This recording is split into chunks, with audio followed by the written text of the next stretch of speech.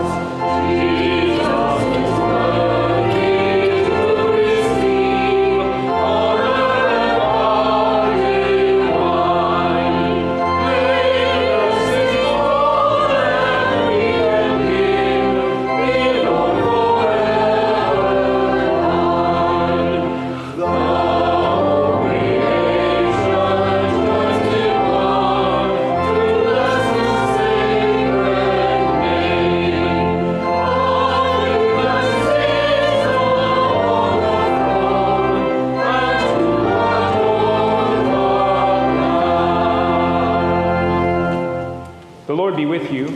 And also with you. Let us pray. Almighty God, whom truly to know is everlasting life, grant us so perfectly to know your Son, Jesus Christ, to be the way, the truth, and the life, that we may steadfastly follow his steps in the ways that lead to eternal life. Through Jesus Christ, your Son, our Lord, who lives and reigns with you in the unity of the Holy Spirit, one God, forever and ever. Amen. Amen. As you're being seated, our children are invited to Children's Chapel in the back with Mr. Alex.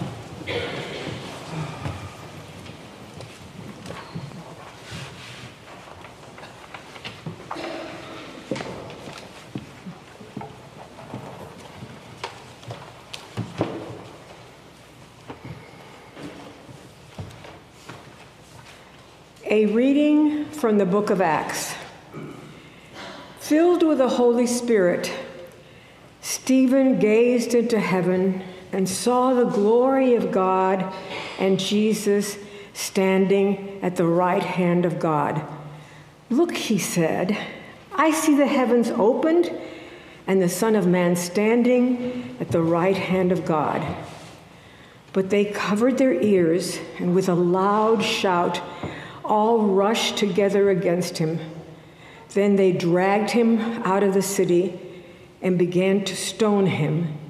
And the witnesses laid their coats at the feet of a young man named Saul. While they were stoning Stephen, he prayed, "Lord Jesus, receive my spirit." Then he knelt down and cried out in a loud voice, "Lord, do not hold this sin against them." When he said this, he died. Hear what the Spirit is saying to God's people. Thanks be to God. We can read responsibly by the half verse. To you, O Lord, have I taken refuge. Let me never be put to shame. Deliver me in your righteousness. Incline your ear to me. Make haste to deliver me.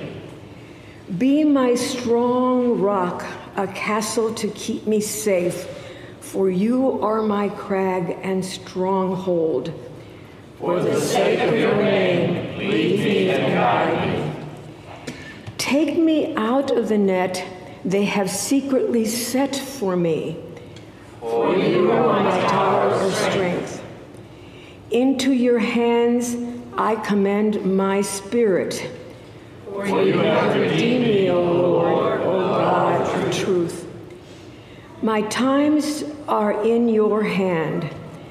Rescue me from the hand of my enemies and from those who persecute me. Make your face shine upon your servant, and in your loving kindness save me.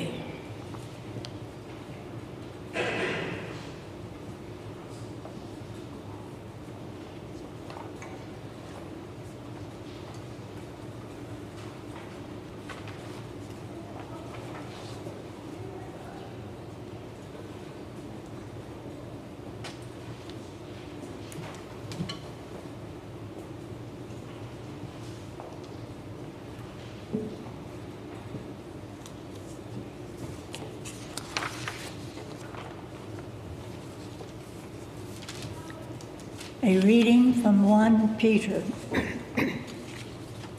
Like newborn infants, long for the pure spiritual milk, so that by it you may grow into salvation, if indeed you have tasted that the Lord is good. Come to him, a living stone, though rejected by mortals, yet chosen and precious in God's sight. And like living stones, let yourselves be built into a spiritual house, to be a holy priesthood, to offer spiritual sacrifices acceptable to God through Jesus Christ. For it stands in Scripture, see, I am laying in Zion a stone, a cornerstone, chosen and precious, and whoever believes in him will not be put to shame. To you then who believe, he is precious. But for those who do not believe, the stone that the builders rejected has become the very head of the corner, and a stone that makes them stumble, and a rock that makes them fall. They stumble because they disobey the word, as they were destined to. For you are a chosen race, a royal priesthood, a holy nation, God's own people, in order that you may proclaim the mighty acts of him who called you out of darkness into his marvelous light. Once you were not a people, but now you are God's people. Once you had not received mercy, but now you have received mercy. Hear what the Spirit is saying to God's people. Thanks be to God.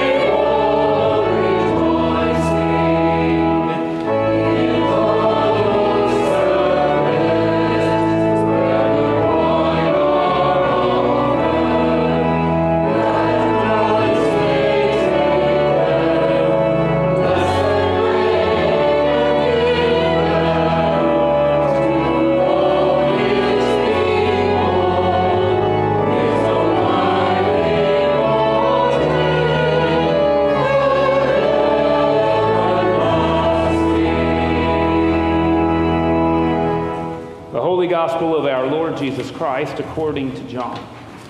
Glory to you, Lord Christ. Jesus told his disciples, "Do not let your hearts be troubled. Believe in God, believe also in me. In my Father's house there are many dwelling places. If it were not so, would I have told you that I go to prepare a place for you? And if I go and prepare a place for you, I will come again and will take you to myself, so that where I am, there you may be also. And you know the way to the place where I'm going." Thomas said to him, "Lord, we don't know where you're going. How can we know the way?" Jesus said to him, "I am the way, and the truth, and the life. No one comes to the Father except through me. If you know me, you will know my Father also. From now on, you do know him and have seen him." Philip said to him, "Lord, show us the Father, and we'll be satisfied." Jesus said to him, "Have I been with you all this time, Philip, and you still don't know me? Whoever has seen me has seen the Father. How can you say, 'Show us the Father'? Do you not believe that I am in the Father and the Father is in me? The words that I say to you, I do not speak on my own, but the Father who dwells in me does these works. Believe me that I am in the Father and the Father is in me.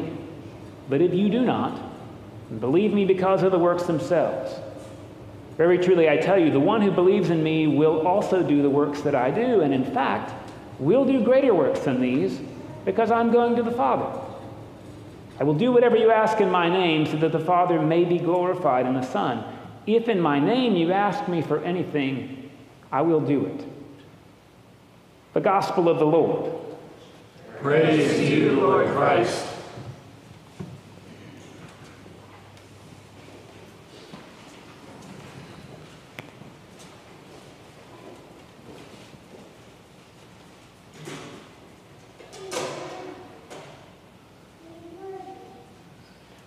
Hallelujah, Christ is risen. The Lord is risen indeed. Hallelujah. Please be seated. Well, I missed you last week, but just a reminder, we have 7 weeks to think about not just the resurrection event as a reality in the life of Jesus, but an invitation for us not only to perceive what faith might be like, but to pattern our lives after him. The last 2 weeks, last week and now this week, the writers of the lectionary are asking us to go back before Holy Week to read the scriptures again, but with resurrection in front of our eyes. They want us to update our read of the story in light of the resurrection. So this is what I want to offer to you, and there's a couple of thoughts that come to me this week, particularly at the end of the phrase. Do you notice this line? "Whatever you ask for in my name, my Father will give you." Now, I have to say, I've been a part of faith traditions that took that so literally we forgot to think about what it means to pattern our lives after that. So what we would do is we would use the name Jesus like it was a magic word, and we would pray like this: "Lord Jesus, we are driving Jesus to Galveston, and Lord, there is traffic on the road. Jesus, keep us safe. Just keep us safe, Jesus. We ask you this in your name." See, the more we said Jesus, the more we were going to get what we wanted.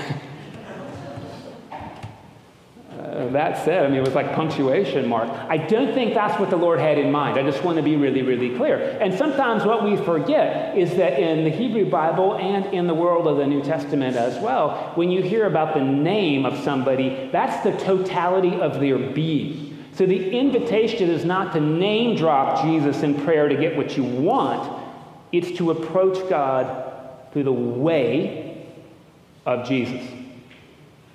Somehow we also forgot when I was a kid, Thomas says, "Lord, we don't know where you're going. How do we know the way?" Jesus doesn't say, "I'm the end of faith." He doesn't say, "I'm the end." He says, "I'm the way." So it was really important to us in the church I grew up in that we prayed the sinner's prayer and asked Jesus in our heart.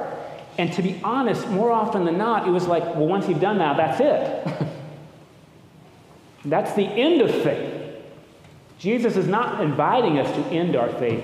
He's inviting us to walk the way with him, to walk with truth and with new resurrected life. The sinner's prayer was a milestone in my faith journey, but it didn't end. We need to keep this in mind. We're not done. We're invited to walk the way, and the truth is, I don't know where Jesus is going. You notice? Thomas doesn't know either. You don't need to know where he's taking you. you need to know how to walk the way. That's our invitation into resurrected life. How do we walk the way? Now, this particular scripture, I'll tell you, is the one that shows up probably 90% of the funerals I do. In my Father's house, there are many rooms, many dwelling places, many mansions. If it were not so, I'd have told you. And if you've been to a funeral with me, you maybe have heard me say, and I think this is really important, this is part of the way of faith. Truth is, in my house, rooms are real small. And hey, I don't know if you're like me like this. Sometimes I really like somebody, and then I found out they voted a particular way, and I don't have room for them anymore. And that isn't how God's house is. God's house, there's room for all of you.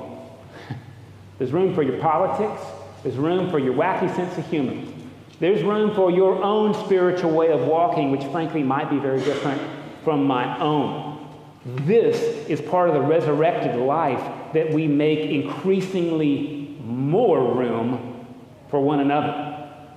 You've maybe heard me say this before, but I think it bears repeating this week. If any of you knew J.B. Fox, well, the guy used profanity like punctuation marks. In fact, many days I'd say, "Hey, JB, good morning," and he'd look at me and he'd say, "Hell." I mean, I guess when you're 98, you can say what you want. The truth is, God makes room for even our grumpiness. And if I'm really honest, the thing I missed most about JB was his gratuitous use of profanity, because that's exactly who the man was. And God did not need to whitewash that. God can make room for that. God is able to make room, whether, frankly, it's a funeral or a Thanksgiving meal with somebody you'd rather not eat with. God can make room for our quirks. God can make room for your doubts. God can make room, frankly, for your anger. We're invited to pattern the rooms we live in after the mansions God is building and increasingly make room for one another. And if you're like me, sometimes the hardest person to make room for is yourself. God doesn't need you to clean up to make room for you. God doesn't need that. And we're invited to pattern our lives in those ways. We get this lovely thought about making room, and I want to jump forward, and I'm going to come back for a second. If you've read Mere Christianity by C.S. Lewis, he talks about how often we have a tunnel vision, and we often confuse being righteous with being right. And this is part of our Protestant heritage, honestly, is we get real concerned about whether or not we got it right. And if you don't got it right, there's no room for you in God's house. And what C.S. Lewis does with this passage is he says, look, consider that if you're Lutheran, there's a room for you. And if you're Roman Catholic, there's a room for you. And if you're Baptist, there's room for you. It'd be really great if we get out of our rooms a little bit and share meals together. But C.S. Lewis encourages us, look, we live in the same house of God, even if we live in different rooms. Important to start there with an acknowledgement, and then it's important that we leave our rooms and enjoy one another. I want to take C.S. Lewis even further than he took himself. If you're Muslim, God's got room for you. If you're Jewish, God's got room for you. You're going to hear it in a few moments. It's a beautiful part of the oldest Eucharistic prayer in the prayer book. For those whose faith is known to you alone. God's got room for them. You might call those people atheists. God knows their faith, and God makes room for them. Boy, that's a holy invitation about how to pattern our lives, isn't it? I find it really darn difficult. I want to make it a little bit harder, if you don't mind, because we show up a couple of titles this week. Son of Man. This is what Stephen says before he's stoned. I see the Son of Man. I don't know if y'all realize this. Jesus never says he's the Son of God. Not once. No, the reason for that is because the emperors Tiberius, the emperor Augustus, the emperor Julius, they said they were sons of God. They were sons of God. And they were to be worshipped in temples. The genius of the emperor was to be sacrificed to. I'm not saying Jesus isn't God's son. What I'm saying is Jesus refers to himself exclusively as the Son of Man. Now, I read a book about this recently that was really helpful. It's written by a scholar called Geza Vermes. It's got a weird title called Jesus the Jew. I was taking it out in public, and my wife was like, you really should put that in a bag or something. I don't know if you want people to see that. But what he does is he tracks these two titles, and again, in contrast to the emperor's claims that they are above everybody else. See, when they said they're Son of God, what they were also saying is, y'all aren't. Jesus says, I'm a kid of a human being. I'm a kid of a human being. It's what Vermes calls a circumlocution that probably existed in the Galilee region in which Jesus was referring to himself. But I would invite you to consider taking it a little bit seriously to say that Jesus said God is fully present precisely in our humanity. When Jesus says to Philip, if you've seen me, you've seen the Father, I'd like to encourage you to consider that if you have seen my friend up here, Jim, you have seen the Father. And if you've seen Glenn Glenecki, you have seen the Father. And if you have seen Graziella Kabula, you've seen the Father. Now, these three make it real easy. They make it really easy to see God's presence. So the radical part that comes next, and this comes through Peter, is that if you've seen anybody, you've seen the fingerprints and you've seen the Father. Which is to say, if you look at another human being and you say God's not present in that person, that is a call for you to repent, not for God. And Peter makes this so clear by saying the stone the builders rejected has become the cornerstone. We could say that's just about Jesus, but to our own peril. This is a pattern of life. Who do you reject? Who do you reject? The invitation this Easter season is for them to be the keystone in the house of faith that God would build. I got a picture. I want to share it with you because I found it really helpful. When I was most recently in Athens, which was 4 days ago, the Acropolis is this wonderful symbol of Western civilization. And if you've ever been to Athens, you can see it from 10 miles away. I don't know if you all know, this is the Temple of Athena, right? Up in Athens, huge. It's in something called the Acropolis, which means the city that's above the city, because it literally is. I don't know if you all know, but it mostly got destroyed in an earthquake. And then there was a big explosion that happened in the 1600s that kind of blew the building to pieces. So what they decided to do is put it back together. And sure enough, they're putting it back together. This is a basic picture. I'm not a professional photographer, but I want to speak to you about how they're doing it that I think is pretty fascinating. Obviously, the Acropolis is held up by a bunch of columns, and look, the columns are so tall, no single piece of stone is going to make one. So what they do, right, is they cut segments, and they're all fluted, and they stack them up.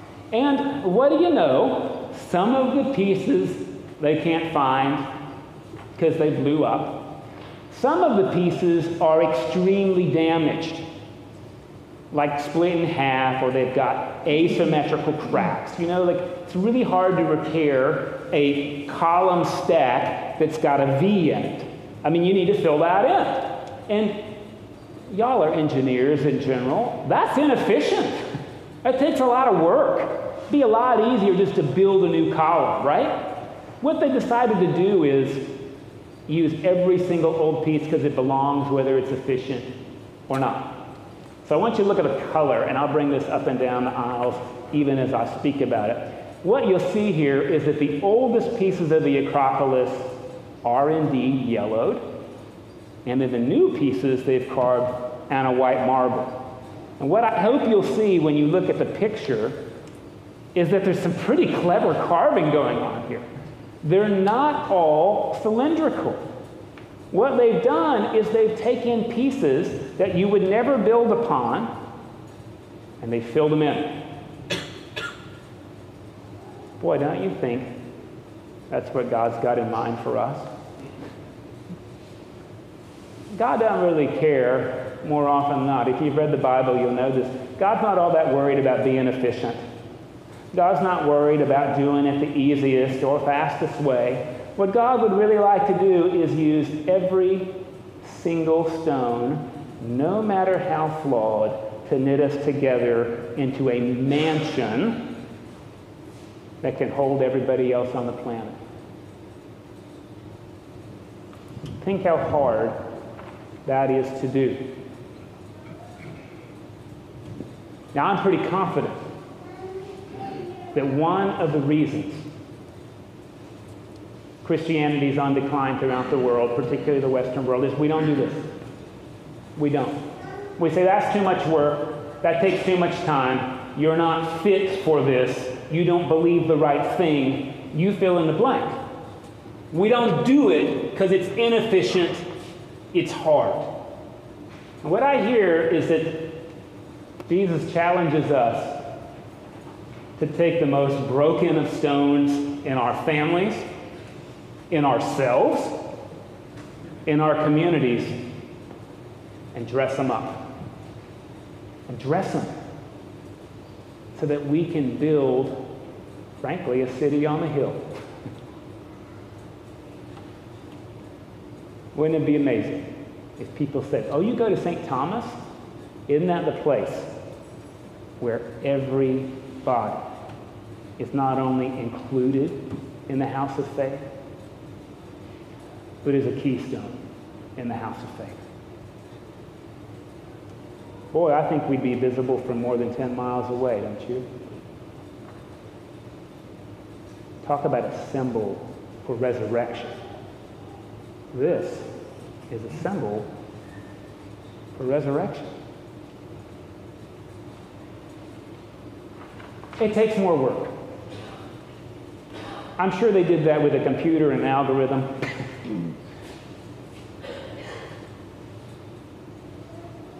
And I think it also takes work not only at the Thanksgiving table or when we're watching the news, but I think it takes a lot of room when we look in the mirror to say, oh, look, I've just seen the Father. Oh, look, I've seen the Father. I have to be honest with you, it isn't always easy for me. I can't always say, God, I hope that person's happy. Now, when I'm doing well, I can say, look, we disagree. Regardless of that, I hope you'll be happy. I can't even always do that. Sometimes the start is, you know, I just hope you don't suffer. I hope your life will be free from pain. God knows we need ramps, right? God doesn't expect us to take these huge jumps. But I would like to suggest to you, Jesus is inviting us to start walking that ramp, because after all, what he says, I'm the way of faith. And here's the truth of faith. Y'all, or in good Southern communication, all y'all are a temple for the Holy Spirit. See, when you read the translation in the NIV and the NRSV, nothing wrong with them. They say, you are a temple for the Holy Spirit. And what you may not realize is, in Greek, that second person's plural. Y'all are a temple for the Holy Spirit. And God can't stand to have a single one of those original bricks not make it into the building that God is constructing. It's pretty holy work to think about, which is why I think it's probably right. I think it's probably right. And maybe what we're invited to do is re-engineer the way we think the house of faith is supposed to look. Maybe we're supposed to re-engineer whether or not we think we're worthy. See, Jesus didn't say y'all have to earn your worthiness. Since you already have it, let's get together and be a building that contains the Holy Spirit and invite others to join into the building that God, the master designer, has in mind. This, I put to you, well, is the call of the resurrected life. It is how we walk the way together because our journey isn't over, right? Our journey isn't over till we all get in.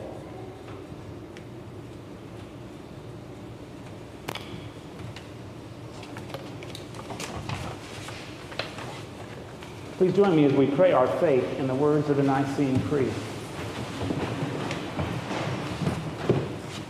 We believe in one God, the Father the Almighty, maker of heaven and earth, of all that is seen and unseen. We believe in one Lord Jesus Christ, the only Son of God, eternally begotten of the Father, God from God, light from light, true God from true God, begotten, not made, of one being with the Father. Through him all things were made. For us and for our salvation, he came down from heaven. By the power of the Holy Spirit, he became incarnate from the Virgin Mary and was made man. For our sake he was crucified under Pontius Pilate. He suffered death and was buried. On the third day he rose again, in accordance with the Scriptures. He ascended into heaven and is seated at the right hand of the Father. He will come again in glory to judge the living and the dead, and his kingdom will have no end. We believe in the Holy Spirit, the Lord, the giver of life, who proceeds from the Father and the Son. With the Father and the Son he is worshipped and glorified. He has spoken through the prophets. We believe in one holy Catholic and Apostolic Church. We acknowledge one baptism for the forgiveness of sins. We look for the resurrection of the dead and the life of the world to come. Amen. Let us confess our sins against God and our neighbor.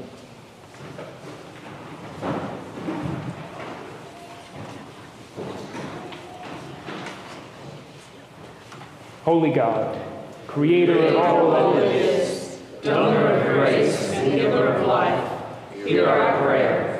There are chasms in our lives, deep valleys that separate us from one another and from you. We confess that we have allowed those rifts to grow for fear of admitting our part in the separation, for fear of being rejected when we reach out. You call us to a reconciled life, to heal relationships, to a wholeness with each other and with you. Mend us, we pray, and make us new creations through the power and love of Christ, in whose name we pray. Amen. Friends, hear this good news. The love of God is beyond measure, and you are included in that love. So know that you are forgiven, and thus freed to love and serve. Amen. Amen.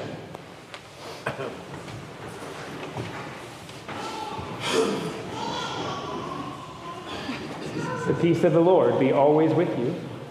And also with you.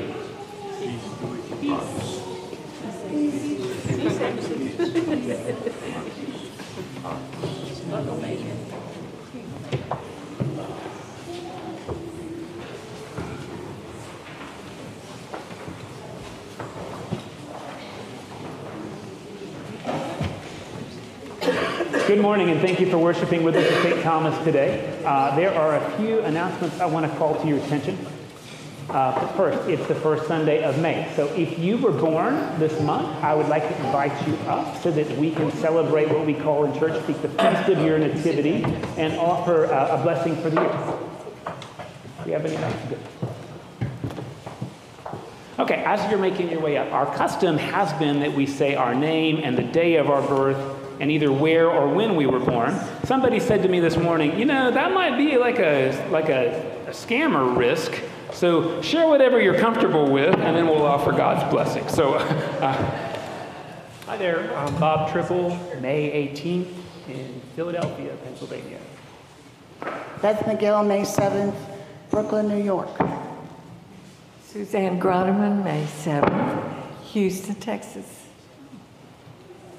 Mickey Mrozinski, born in South Bend, Indiana, May the 5th, 85 years ago.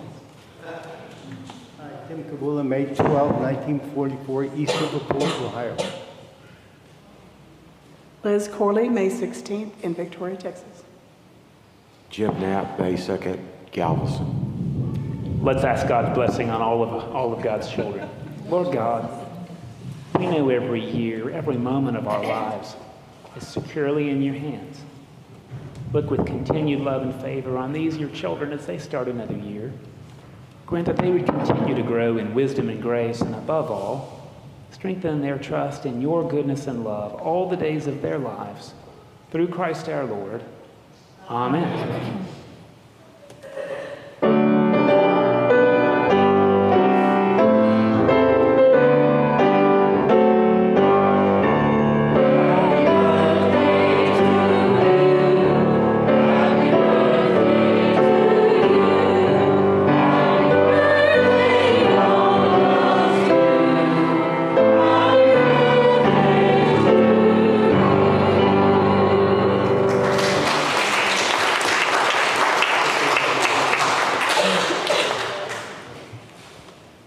Okay, I also want to give you the opportunity, if you're celebrating an anniversary this month, if you'd like to come and celebrate your anniversary and have a blessing. And I do want to name, this happened at 8 o'clock for the first time.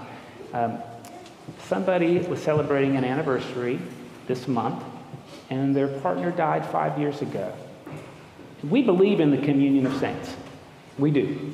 So we are very happy and honored to bless anniversaries, even if somebody has departed. So just want to make that available. All right then. Well, then we'll move on with a few other.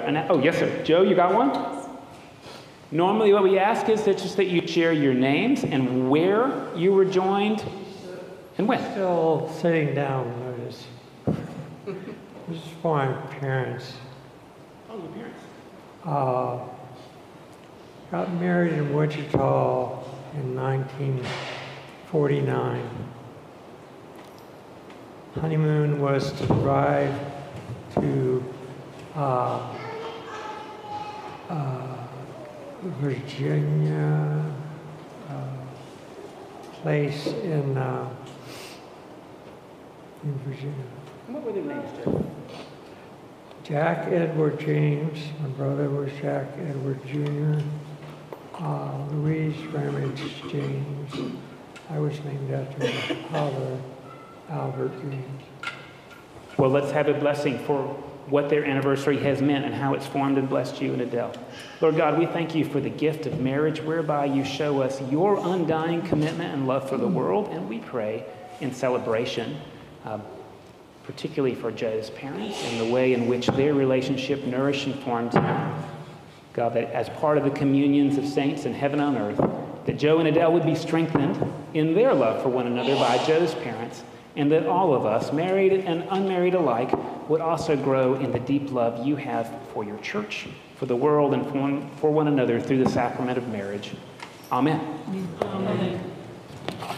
Okay, I want to catch you up. A few lovely things happened this week. So Kathy was so kind to share with us some intricacies of the coronation, which is a really, really lovely thing. And if you were here, boy, I learned quite a bit. And there was also so much just thoughtfulness and spirituality to the coronation that I didn't always recognize. So thank you for that gift, Kathy. And the hospitality of the parish on Thursday night was amazing. If you missed it, it's on YouTube, on our channel, and you can watch it as many times as you like or share it. And it truly was a lovely weekend to see. So thanks, Kathy, for helping us start the weekend off.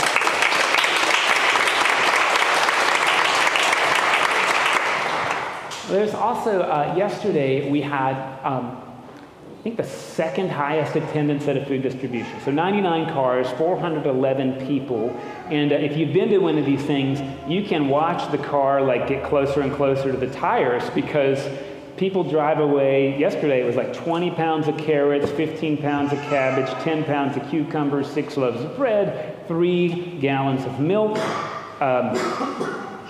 potatoes. Boy, we got dirty with those potatoes. I mean, it's really incredible to see this ministry. And as I mentioned to you before, a third of the people who do this live in Nassau Bay.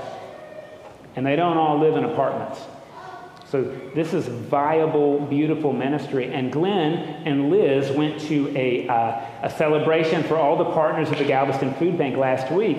And what do you know? We got an award. So St. Thomas was one of about 7 people. There's like more than 50 people that partner with them. But we got a Service Excellence Award, which I am really proud of, because I'm proud of the ways in which you serve and in which, frankly, you invite people who may not even be interested in church to join the risen Lord in offering food to people who are hungry. Thank you for this viable ministry to the community, and I'm glad they recognized it, because I've been recognizing it for 3 years. So it's nice that other people know the good work that you're doing. A couple other things I just want to name for you is that as we come up to summer, we're getting ready to start a couple of different studies. So one of them will start in the middle of June on Wednesday mornings. We're going to read a book by Henri Nouwen called The Wounded Healer. It's a spiritual classic. It's one of the things you might read if you got, one of the first books you might read if you took a pastoral care class either in seminary or if you took it as an undergrad. It's a short book. There's a lot of thought about what it means to minister out of our own woundedness. So I commend the book to you. It's really fantastic. We'll start that in June. Check your e-news for that. We're also going to start a series in June called The Artist's Way. We'll be reading that throughout the summer. The premise of the book is that creativity is a spiritual discipline. Isn't that a lovely thought?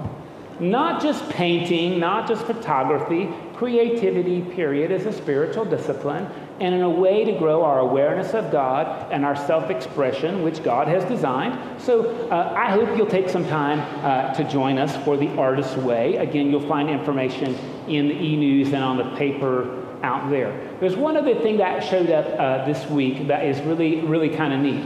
We're a member of what's called the Clear Lake Interfaith Council.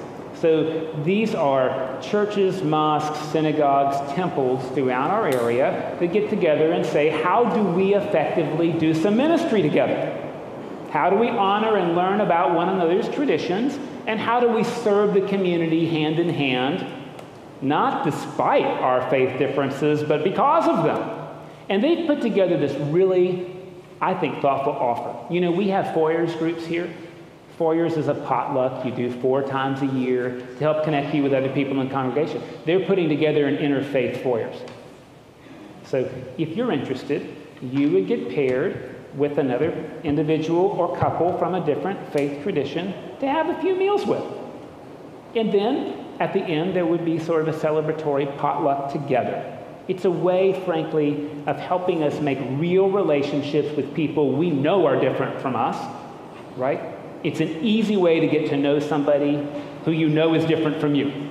So if that appeals to you, you can email me. You'll find that in the e-news. But I think it's a lovely, lovely offering. Continue to walk in love. As Christ first loved us and gave himself for us, an offering and sacrifice to God.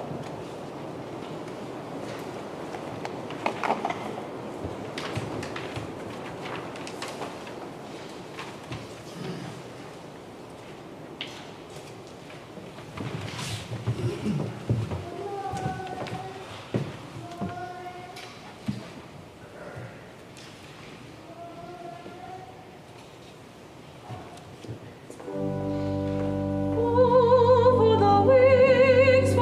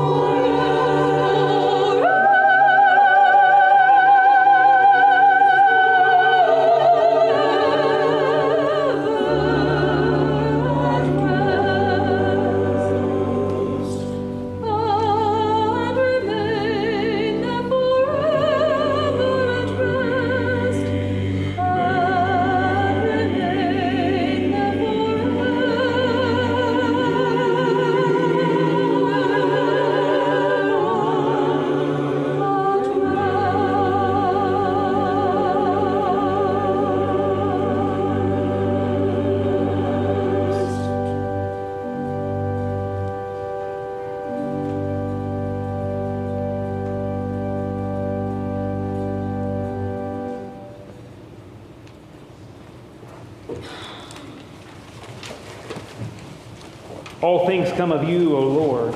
And of thine own have we given thee. This is the table not of the church, but of Jesus Christ. It is made ready for those who love him and those who want to love him more. So come, you who have much faith and you who have little. You who have been here often and you who have not been for a long time or ever before. You who have tried to follow and you who have failed, come. Not because the church invites you, it is Christ. And he invites you to meet him here. Our service continues on page 372 of your red prayer book. Page 372. Just as a reminder, as you're turning there are 6 Eucharistic prayers in the prayer book. This is the oldest one, penned by Hippolytus. In it, the intercessions are done as part of the prayer. So we do this during Easter, and we do this during the 12 days of Christmas, and the intercessor happens during the Eucharistic prayer. When we get to Pentecost, we'll go back to Rite 1 and Rite 2, but we're prayer D through Easter. The Lord be with you. And also with you. Lift up your hearts. We lift them to the Lord. Let us give thanks to the Lord our God. It is right to give God thanks and praise. It is truly right to glorify you, Father, and to give you thanks. For you alone are God, living and true, dwelling in light inaccessible, from before time and forever. Fountain of life and source of all goodness, you made all things and filled them with your blessing. You created them to rejoice in the splendor of your radiance. Countless throngs of angels stand before you to serve you night and day. And beholding the glory of your presence, they offer you unceasing praise. Joining with them and giving voice to every creature under heaven, we acclaim you and glorify your name as we sing.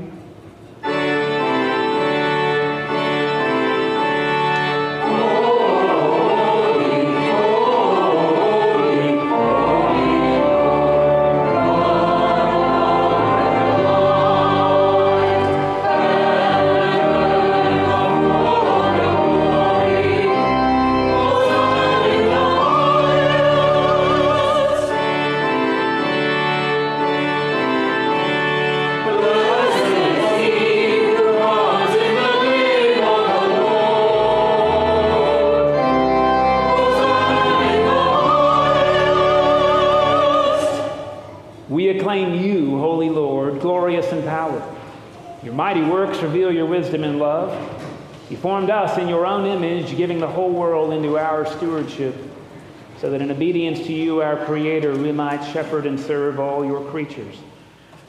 When our disobedience took us far from you, you did not and do not abandon us to the power of death. In your mercy, you came and come to our help, so that in seeking you, we might find you. Again and again, you called us into covenant with you, and through the prophets, you taught us to hope for salvation. Father, you love the world so much that in the fullness of time, you sent your only Son to be our Savior. Incarnate by the Holy Spirit, born of the Virgin Mary, he lived as one of us, yet without sin. To the poor, he proclaimed the good news of salvation, to prisoners freedom, to the sorrowful joy. To fulfill your purpose, he gave himself up to death, and rising from the grave, destroyed death, and made the whole creation new. And that we might live no longer for ourselves, but for the one who died and rose for us, God sent the Holy Spirit, God's own first gift for those who believe, to complete Jesus' work in the world and bring to fulfillment the sanctification of all. When the hour had come for him to be glorified by you, his heavenly Father, having loved his own who were in the world, he loved them till the end. At supper with them he took bread, and when he had given thanks to you, he broke it, and gave it to his disciples, and said, "Take, eat. This is my body, all that I am, which is given to build you up. Remember me every time you eat bread." After supper, Jesus took the cup of wine, and when he had given thanks, he gave it to them and said, "Drink this, all of you. This is my blood, my life force, given to nourish your own. Whenever you drink wine, remember me." Father, we now celebrate this memorial of our redemption, recalling Christ's death and his descent among the dead, proclaiming his resurrection and ascension to your right hand, awaiting his coming in glory, and offering to you from the gifts you've given us this bread and this cup. We praise you and we bless you. We praise you, we bless you, we give thanks to you, and we praise you, Lord our God. Lord, we pray that in your goodness and mercy, your Holy Spirit may descend upon us and upon these gifts, sanctifying them and showing them to be holy gifts for your holy people, the bread of life and the cup of salvation, the body and blood of your Son, Jesus Christ. Grant that all who share this bread and this cup may become one body, one temple, one spirit, a living sacrifice in Christ to the praise of your name. Remember, Lord, your one holy Catholic and Apostolic Church, redeemed by the love of your Christ. Reveal its unity, guard its faith, and preserve it in peace. Remember Andy, Hector, Kay, and Jeff, our bishops, Michael, our presiding bishop, Justin, Archbishop of Canterbury, and all who minister in your church. Mentor and guide elected and appointed officials in our world that they might pursue justice with compassion, especially King Charles, and in this city, Sarah, Paula, and Chase. Remember all your people and those who seek your truth. The congregation is invited to name their celebrations or petitions silently or aloud.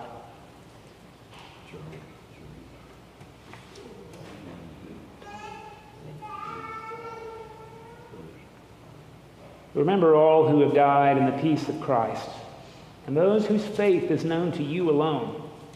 Bring them into the place of eternal joy and light, and grant that we might find our inheritance with Thomas, the Blessed Virgin Mary, with matriarchs, patriarchs, prophets, apostles, and martyrs, with the communion of saints who have found favor with you in ages past.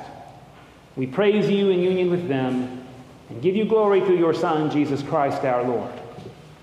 Through Christ and with Christ and in Christ, all honor and glory are yours, Almighty God and Father, in the unity of the Holy Spirit, forever and ever.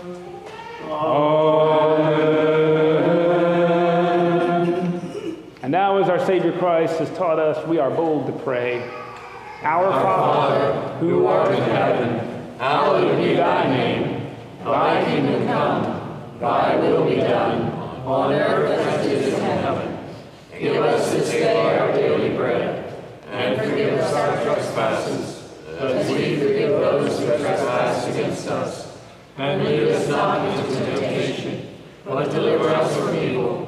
For thine is the kingdom, and the power, and the glory, forever and ever. Amen.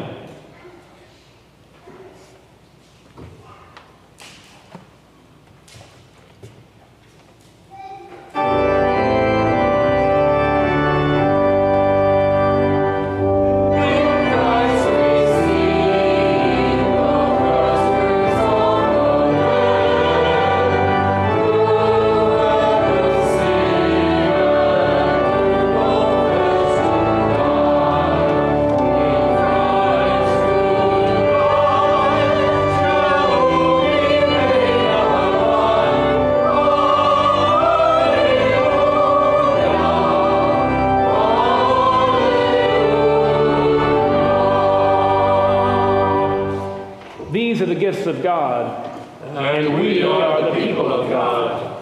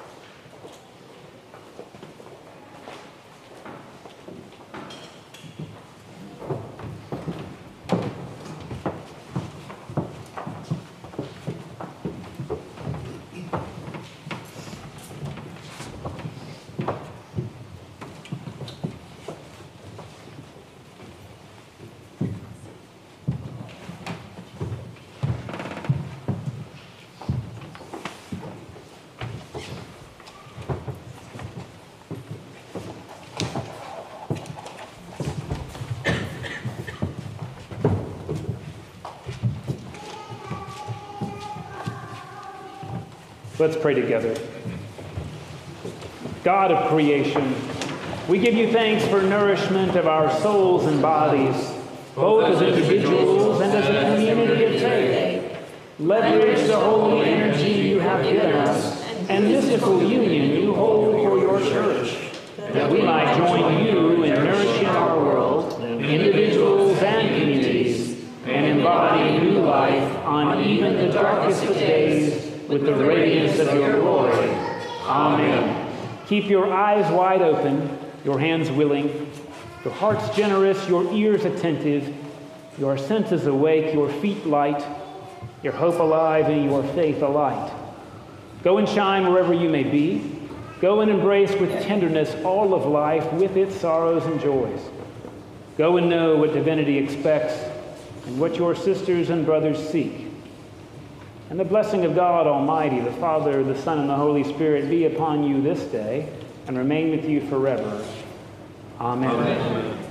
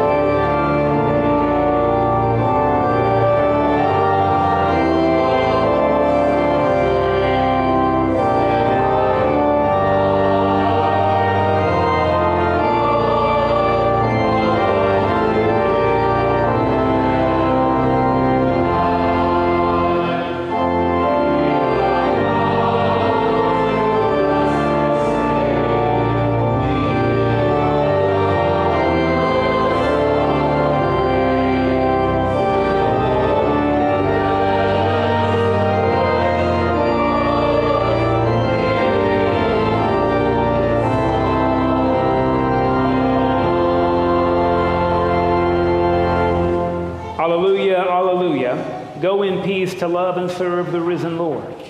Thanks be to God. Alleluia, alleluia.